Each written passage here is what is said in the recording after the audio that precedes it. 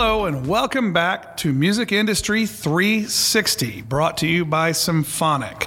This is Randall Foster. I'm Chief Creative Officer here at Symphonic, and I'm sitting here today live and in color with the great Johnny Cloherty. Johnny is the founder of a social media influencer marketing company called Songfluencer.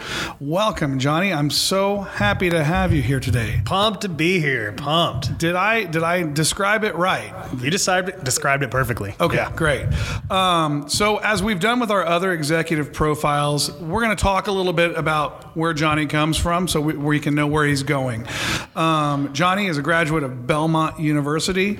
After graduating from that esteemed program, he spent a fair amount of time at WME on the agency side of things, worked for a period of time at 888 Management, and also was pretty highly steeped in digital marketing before spinning out onto his own with Songfluencer.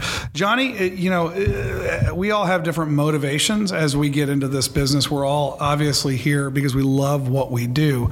But can you tell us, just give us a little bit of your origin story musically? What brought you to the business? What made the business exciting, attractive for you to stick through it this long to get to the point where you're actually a proprietor of your own company in the space? Yeah, well, early on I actually played music. I learned to play drums when I was about 12. My grandfather and a lot of my family members were all musicians. And when I told my mom I wanted to learn how to play music, she asked my uncle to take my grandfather's drum set out of storage and send it to Las Vegas, where I'm from, and learned to play drums. Through the years, through my teenage years, got to play guitar, bass, learned a few things. So that was really like the start of me understanding music. After high school, moved to Austin, Texas. I played in a lot of different bands, rock and roll, punk rock.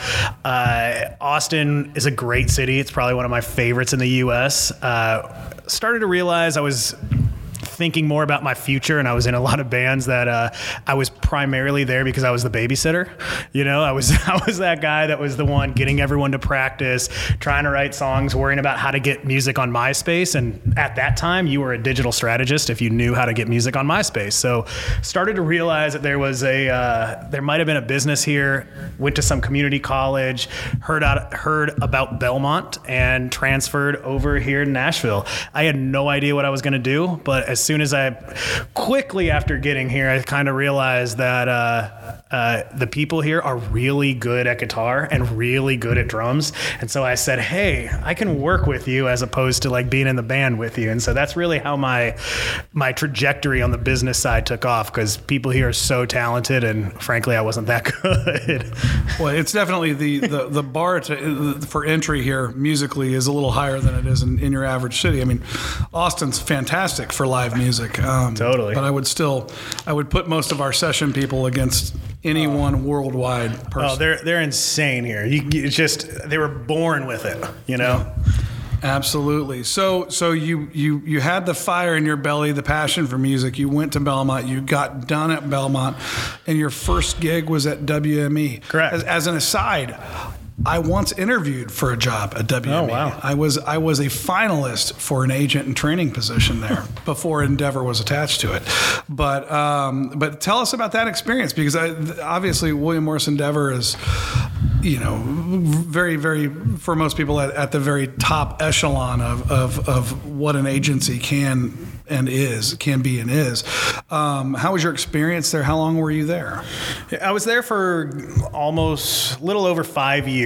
Started off in the mailroom. I interned there my last semester of college. They called me, asked me if I wanted a full-time gig. So, I started from the mailroom up. If anyone's heard that story in the music biz about the mailroom, that was what I did. Set up meetings, coffee runs, get yelled at all the time, just sit in the mailroom till 10 o'clock at night trying to figure out paperwork issues for assistants, and they, after a little bit, they promoted me to assistant, and the rest is really history. I worked for a bunch of different agents. I got to work for a Christian music agent. That was kind of fascinating because I knew nothing about that. That was my first desk I was on. Really, my passion was to move over to the country space, so did that, and was over in country music for 4.5 years, made the agent trainee program, was going through that trajectory, and I loved William Morris. I loved the live side, and we can get to this in a bit, but I do have a passion one day to combine where I'm at with creator marketing and the touring side of things, because that's still something that pulls on my heartstrings a lot. So you pivoted at that point towards 888 and management? Yeah, well, my last year and a half, my boss at the time, Braden Roundtree, signed Kane Brown, and I got to see the rise of Kane early on. I got to see also he was working with another artist called Granger Smith. Both artists really took off on social media, and it led to their ability to leverage what was going on from a social standpoint to hard ticket sales at clubs and eventually amphitheaters. But what was cool about that was I was like, man, this is awesome to book these shows, but I want to get in the trenches and be a part of replicating this again in the future. And how do I do that? And over time, I realized that it was going to be really difficult for me to be a part of those stories on the booking side.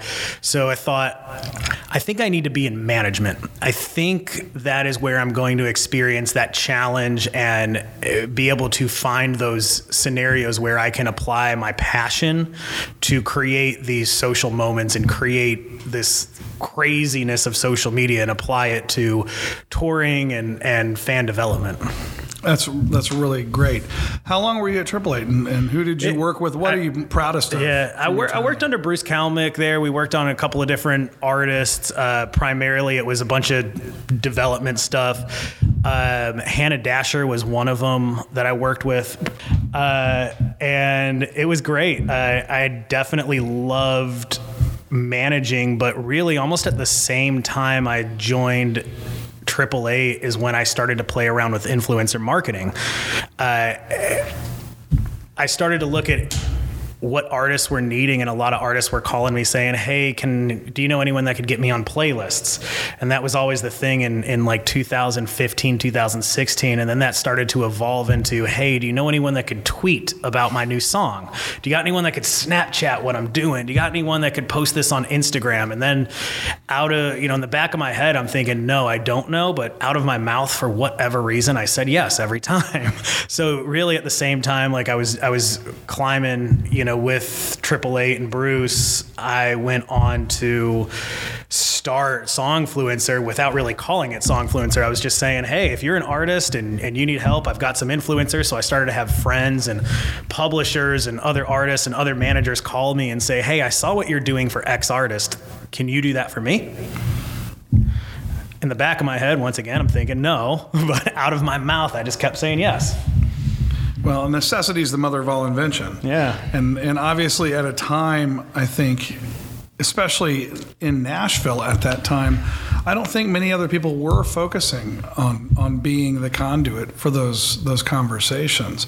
So out of that necessity was your digital marketing push and really the origins of Songfluencer, which brings us here today. Do you want to give us the elevator pitch on Songfluencer so that everyone listening has an idea of what it is you all really do best? Right. So Songfluencer is a tech-enabled influencer marketing agency that specializes in short-form video. Short-form video is TikTok, Instagram Reels, YouTube Shorts. Once again, the name is Songfluencer, so you guessed it right. We promote songs. Over the last 4 years of existence, we've promoted over 3,000 different projects. We've worked with over nearly 15,000 influencers at this point. There isn't a genre that we haven't worked with. We've done artists big, artists small. I've worked with the likes of Ed Sheeran, Bruno Mars, The Weeknd, and I've done baby artists and helped them rise to, having great moments on short form as well. So there really isn't a whole lot we haven't touched from a TikTok marketing standpoint. There isn't a whole lot of this kind of short form TikTok influencer meet song that hasn't crossed our desk in a certain capacity. So yeah, that's really what it is. That's pretty fascinating because I don't know of a lot of players in that space, even today. We all, in this industry, TikTok and the prevalence of user-generated content being a major driver is so important. I mean, it's one of the drivers we ask for internally when we're going to go advocate to the DSPs for our clients. But the question is always how. how do we get them interested, and what's the ROI there? What would you say? You probably don't know the gross marketing budgets of the artists you're working with, but without naming any names, what percentage of marketing budget currently would you think influencer marketing is for your average mid-level rising star? Well, let me say this. First off, I think it's going to be increasing over the next year, 2 years for sure. Percentage is hard because I think labels are, especially in the last year or two, are being a little bit more intentional about how they spend. There's certain artists that they know are going to be more impactful in the TikTok community. So they think, do we really want to spend 20% of our marketing budget over here if this artist doesn't connect? Or maybe we want to spend 50% because every time we do something on TikTok with this artist, it takes off. So it does change. It does it's really fluid. A lot of times between the digital market, I mean, there's never been a time where A&R and digital marketing has been so intertwined. And I think talking to a lot of digital marketers at labels, they're considering the song. Maybe this artist hasn't connected well on TikTok in the past, but this new song, this new 15-second moment of this song, maybe that impacts, and we're going to make a bet on that. So that could really change how they view budgets. Yeah, no, it's interesting you said that this little 15-second moment because I've spoken with artists left and right where, they'll say, well, I don't know what to put up on TikTok. And I think that in every song, there might be 10 moments. There might be 10 zeitgeist moments of a turn of phrase or a cool double entendre or just a sweet beat that would present options. And obviously there's better options and less good options, but it's really fascinating to watch and to be a part of. Picking out that timestamp is an art form. Yeah. It's not an exact science, but that is an art form. How much do you all weigh in on that? So it took us about a year of this business for us to figure out that needed to be part of a service that we offered. So that's included in part of every single time someone approaches us and they tell us, hey, we want to, work with you guys on a project. We give them at least one timestamp suggestion, if not more. We give them a creative call to action. So, okay, once we have the timestamp, what are we going to have creators on platform do? What's going to be the thing that they post? Mm-hmm. And then a target list of which creators that we would hire to use that snippet of the song and what we're going to have them post. So we work through all of that, and we realize that is a critical aspect of what we do because a lot of marketers, it's not their unique talent. It's not their skill set to know which part of a song is going to work on short form. Yeah. No, I wouldn't imagine. How prevalent are unified hashtags across these posts? Is that something you're all utilizing at all? We don't really encourage hashtags in the sense of hiring influencers and using hashtags if the thought is if they use these hashtags, if they use hashtag Randall Foster, is that naturally going to make that post better? No, it's not. Well, I mean, I might be biased on that. I think it would be pretty neat. That being said, if you use a trending hashtag that's featured on like the TikTok trending hashtag dashboard, that can increase the engagement of a post. But if TikTok is pushing dishwasher detergent hashtag one day, does it make sense for the influencer you hired to use hashtag dishwasher detergent? I don't know. That's really up to you. Yeah, and you actually, you mentioned the trending report. I get your newsletter because I signed up. Okay. And I find your newsletter, the Songfluencer newsletter, folks, is really, really good. And it's not just an advertisement for Songfluencer. It's actually, there's some really good bona fide analytical material in there. I think it's a real service you're doing the community. Honestly. A really good friend of mine, Michael Sloan, he always taught me a long time ago to be a thought leader as opposed to like just a salesperson, and that has always really stuck to me. And so thinking through a lot of the marketing tactics that we've deployed with Songfluencer, I want to give great information to people. And at the end of the day, if people want to, do influencer marketing themselves or hire our competitors or do whatever, that's totally fine. I'm all about it. There's people out there that do great work, but I want people to come to us that know that we know what we're talking about, and there's no one better in our space that knows more about this specific area of the music business. That's awesome. And that's, for those that are listening, they can just go to songfluencer.com and sign up for that, right? Oh yeah, anyone can sign up for the newsletter. If you want to like Venmo me $1 or $2, you can do that too. No, I'm kidding. So right now we have a kind of a finite number of targets for you. When you think about it, you've got your TikTok and your YouTube Shorts, etc. Obviously, when TikTok was up in the air about whether it was going to continue to exist a year or two ago, Triller came back into the space and became more and more important.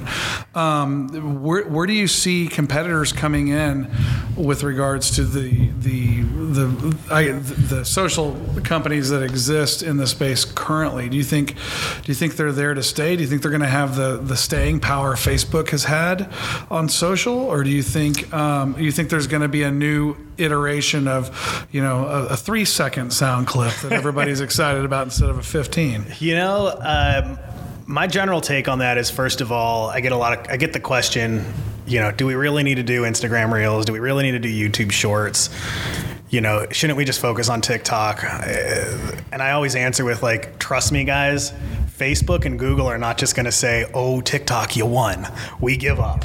No one's going to say that. They have an arsenal of capital that they will deploy to compete with TikTok until the bitter end. Short form is here to stay. It's not going anywhere anytime soon.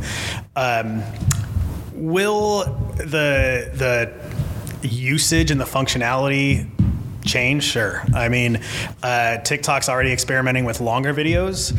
I'm sure there's going to be a shorter video scenario. I can't think of the name of the app right now, but one app that I am fascinated with is basically it prompts you. It'll give you a prompt of a certain time of day that you can post. So it'll send you a notification and say, you've got to post at this time. And that's the only window that you can post, and everyone can see it if you've posted. So you can't really be like a perfect content creator where you're crafting your thing. It's just like in real life, in the moment kind of posting. I think that kind of stuff is cool. That's anxiety inducing. Oh, I mean, yeah. Well, for Gen Z, who's like, they're consuming everything from their phone, from their device, they're always on it. So they get that notification that they know they can be famous if they make it huge on that app or whatever. I think it's great. So I think we're in store for a lot, but I would say short form is here to stay, at least, for the next 5 to 10 years. I think it's too early to weigh in on metaverse kind of conversations, but I think you have to eyeball that too.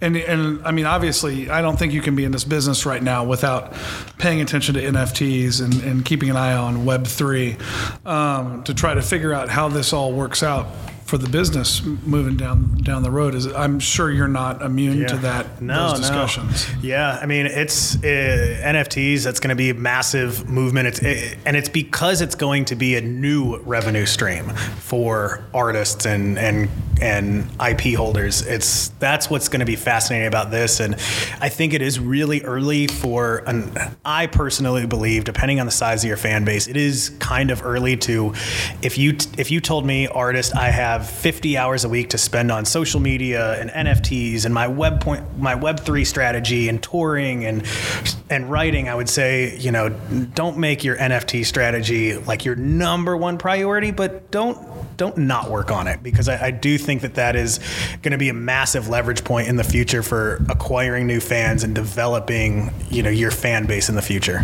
Well, the neat thing about it, from what I can see, is that it really is focused on direct to fan.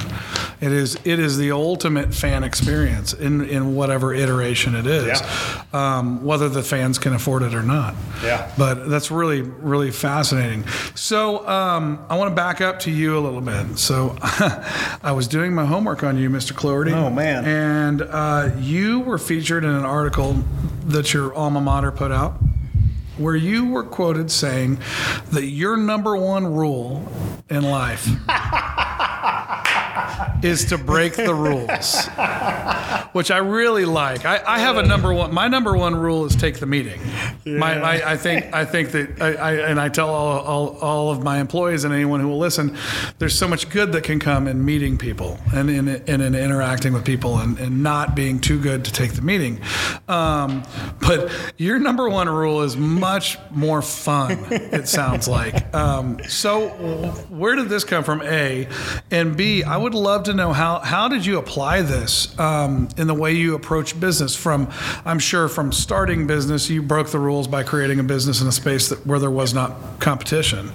But how do you apply this to your success? Because listen, you are quite successful, in this business, bar none. I almost said for your age, but I'm not going to be ageist about this. Yeah. You're a success. You've built a fantastic business, and the fact that every major label, has you in their Rolodex as as an asset that's needed on these campaigns speaks a lot to you and to your fantastic staff. Mm-hmm. And so, how does this rule play into what you do? Wow, man. First of all, I need to hire someone to go through Google and watch out for that. But I'll say this first. I definitely want to do a quick shout out to Jason McCall and Carrie Shea Showalter and Monica Seathram, because it really started there when I was at Belmont. I got connected with a couple of a mentorship opportunity for younger students, and they would ask me what is the advice that you would give us and this and that, and I was a high school dropout. I went back. I begged my dean to let me back in, but I did drop out of high school.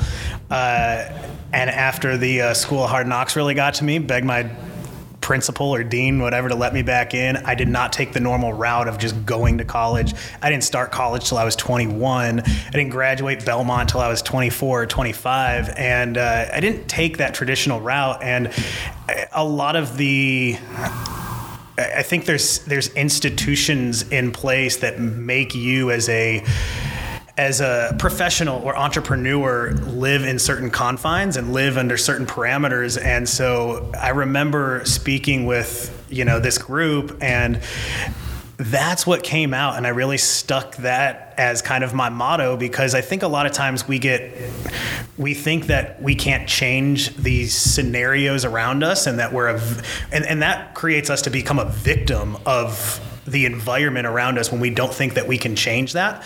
And I've always just been an advocate for the fact that you set your own destiny. You define what success is to you, and you define what outcomes come your way. And I know sometimes a lot of people are like, well, you can't really, define outcomes. You can't really set the pace. But there are people that, kind of make their own luck sometimes, or at least stack the deck in their favor. Do they always win? No. But because they don't look at life as, I'm boxed into this scenario, they're able to put themselves in a position to win. So that's really what that means. And, I think going back to, you're asking about how do I apply that in life? How do I apply that in business? And I think it really goes back to the start of Songfluencer. I can't tell you enough that when people started to see what I was doing, and my co-founder Sean, that we were getting these, influencers on social media to promote tracks, people were calling us like crazy. And in the back of my head, I'm like, I don't know what I'm doing here, but if I don't figure it out, someone else will, And so you deal with problems as they come. You break those rules. Typically, if I was in some cookie cutter class at a college university, they'd say, you need to have your business completely buttoned up, and you need to have the guidelines completely figured out. no, that's not how I roll. Like, we're going to figure this out in real time. And the artists that, I was working with early on knew what I was doing. They knew, like, okay, we got to figure this out. We got to figure that out. Johnny doesn't know everything about this. It's a brand new space, but he's going to help me figure out what I need to figure out. Yeah, it's hard to write a business plan in a constantly evolving space. It sounds like break the rules is tantamount to be disruptive. Yeah, which I really like. And when you think about the greatest entrepreneurs out there, sometimes you got to say things simply, to get people to really grasp on it. No, I love that. Great. So we're almost out of time, but I have a couple of things I want to run through with you here. Time flies when you're having fun. So looking towards the future of Songfluencer, of Johnny, what are you most excited about? Oh man. Frankly, like I really, as much as I love music and I love like the technology products and things that we're working on, one of the things that I'm most excited about and that just pulls on my heartstrings a lot is leading a team. I can't tell you enough that the ability to mentor, the ability to work alongside and help my team become the best visions or versions of themselves that they want to be, that gets me going in the morning. Yes, the projects, the cool things, having an awesome record label send me a new song that they want to break and they trust me to do it, that's cool. But really working alongside awesome people that want to better themselves and they trust me to help get them there, that's what I like most. That's awesome. Great answer. Okay. These are my standard last three questions. Down. You ready for it? Let's go. This is standard across all executive profiles this season on Music Industry 360. What is the biggest challenge facing the music industry in 2022, and how will we overcome it? Don't have the answer for how we'll overcome it, but back to the disruption conversation, I think the biggest problem right now is that technology and platforms are evolving and developing quicker than the music industry is willing to change.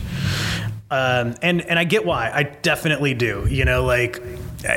One of the biggest things a few years ago was like wanting to have YouTube creators use music, and content holders said, look, we can't do that because we need that content creator to pay for this music. On the label side, the digital marketing team was saying, yeah, but this person has 5 million people that are going to watch this video. So how do you weigh the benefits and the costs and the ROI on that? Those kind of conversations of like, how can we responsibly ease up on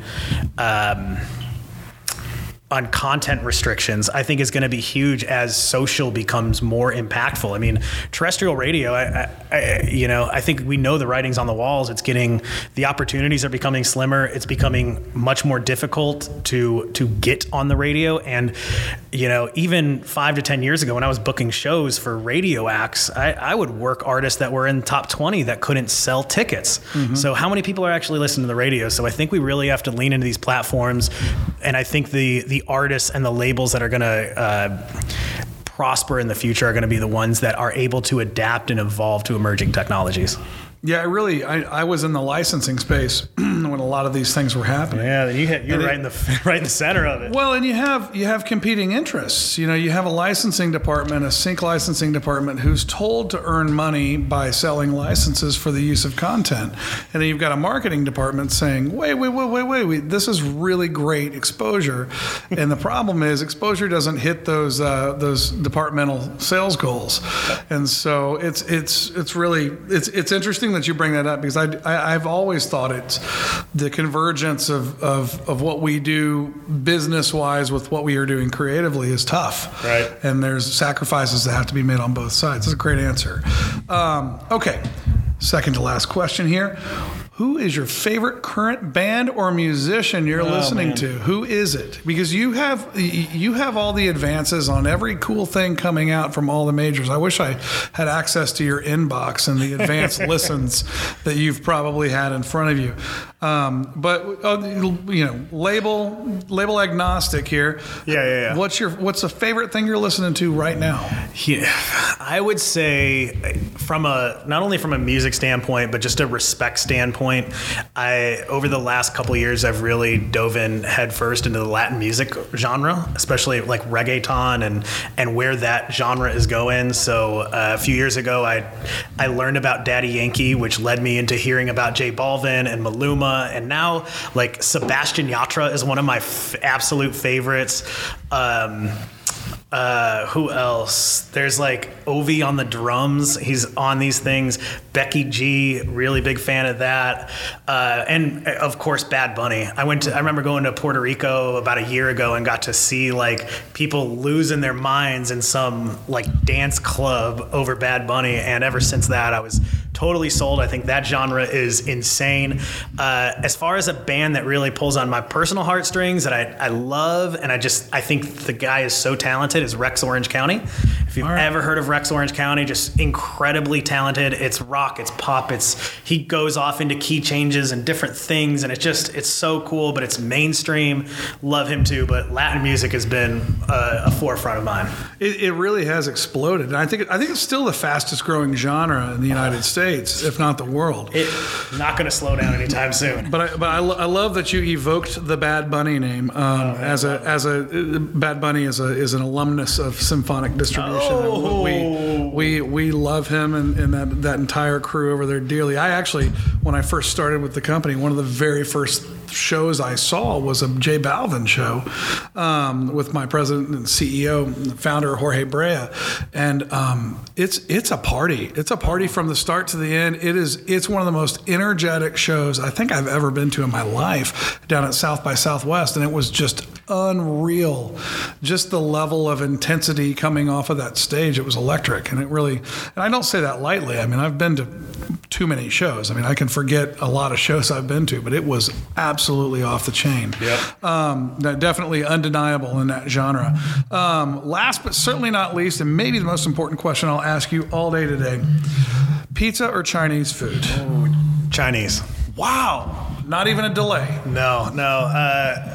I think I'd have to go Asian all the way, man. That's just, I don't know. I mean, Desano's down the road. It's not fair. We have to wear Chinese. If Panda Express, no. I'll take pizza every day. See, you're not the first one to bring up the location thing, because Portia Sabin, who we had on an earlier podcast, she said it's really tough for her because she spent so much time in New York. She's a New Yorker, and so it depends on what block you're on for pizza versus Chinese. But what about you, Randall?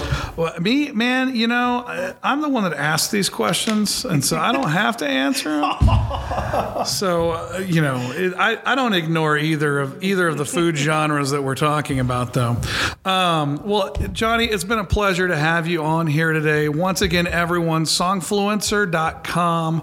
You can go sign up for his newsletter, which is incredible. What's the frequency of the newsletter? I can't remember. Once a week? Once a week. So it won't wear out your inbox, but you'll get great insights on TikTok and other influencer marketing ideas. And I just think the world of this guy. I think he's built something really incredible here. And thank you for sharing your expertise with us here today. Absolutely, guys. It's been awesome. Thanks for having me. Great. Well, once again, this is Randall Foster with Music Industry 360 Podcast. Thank you for tuning in, and we will see you next time around.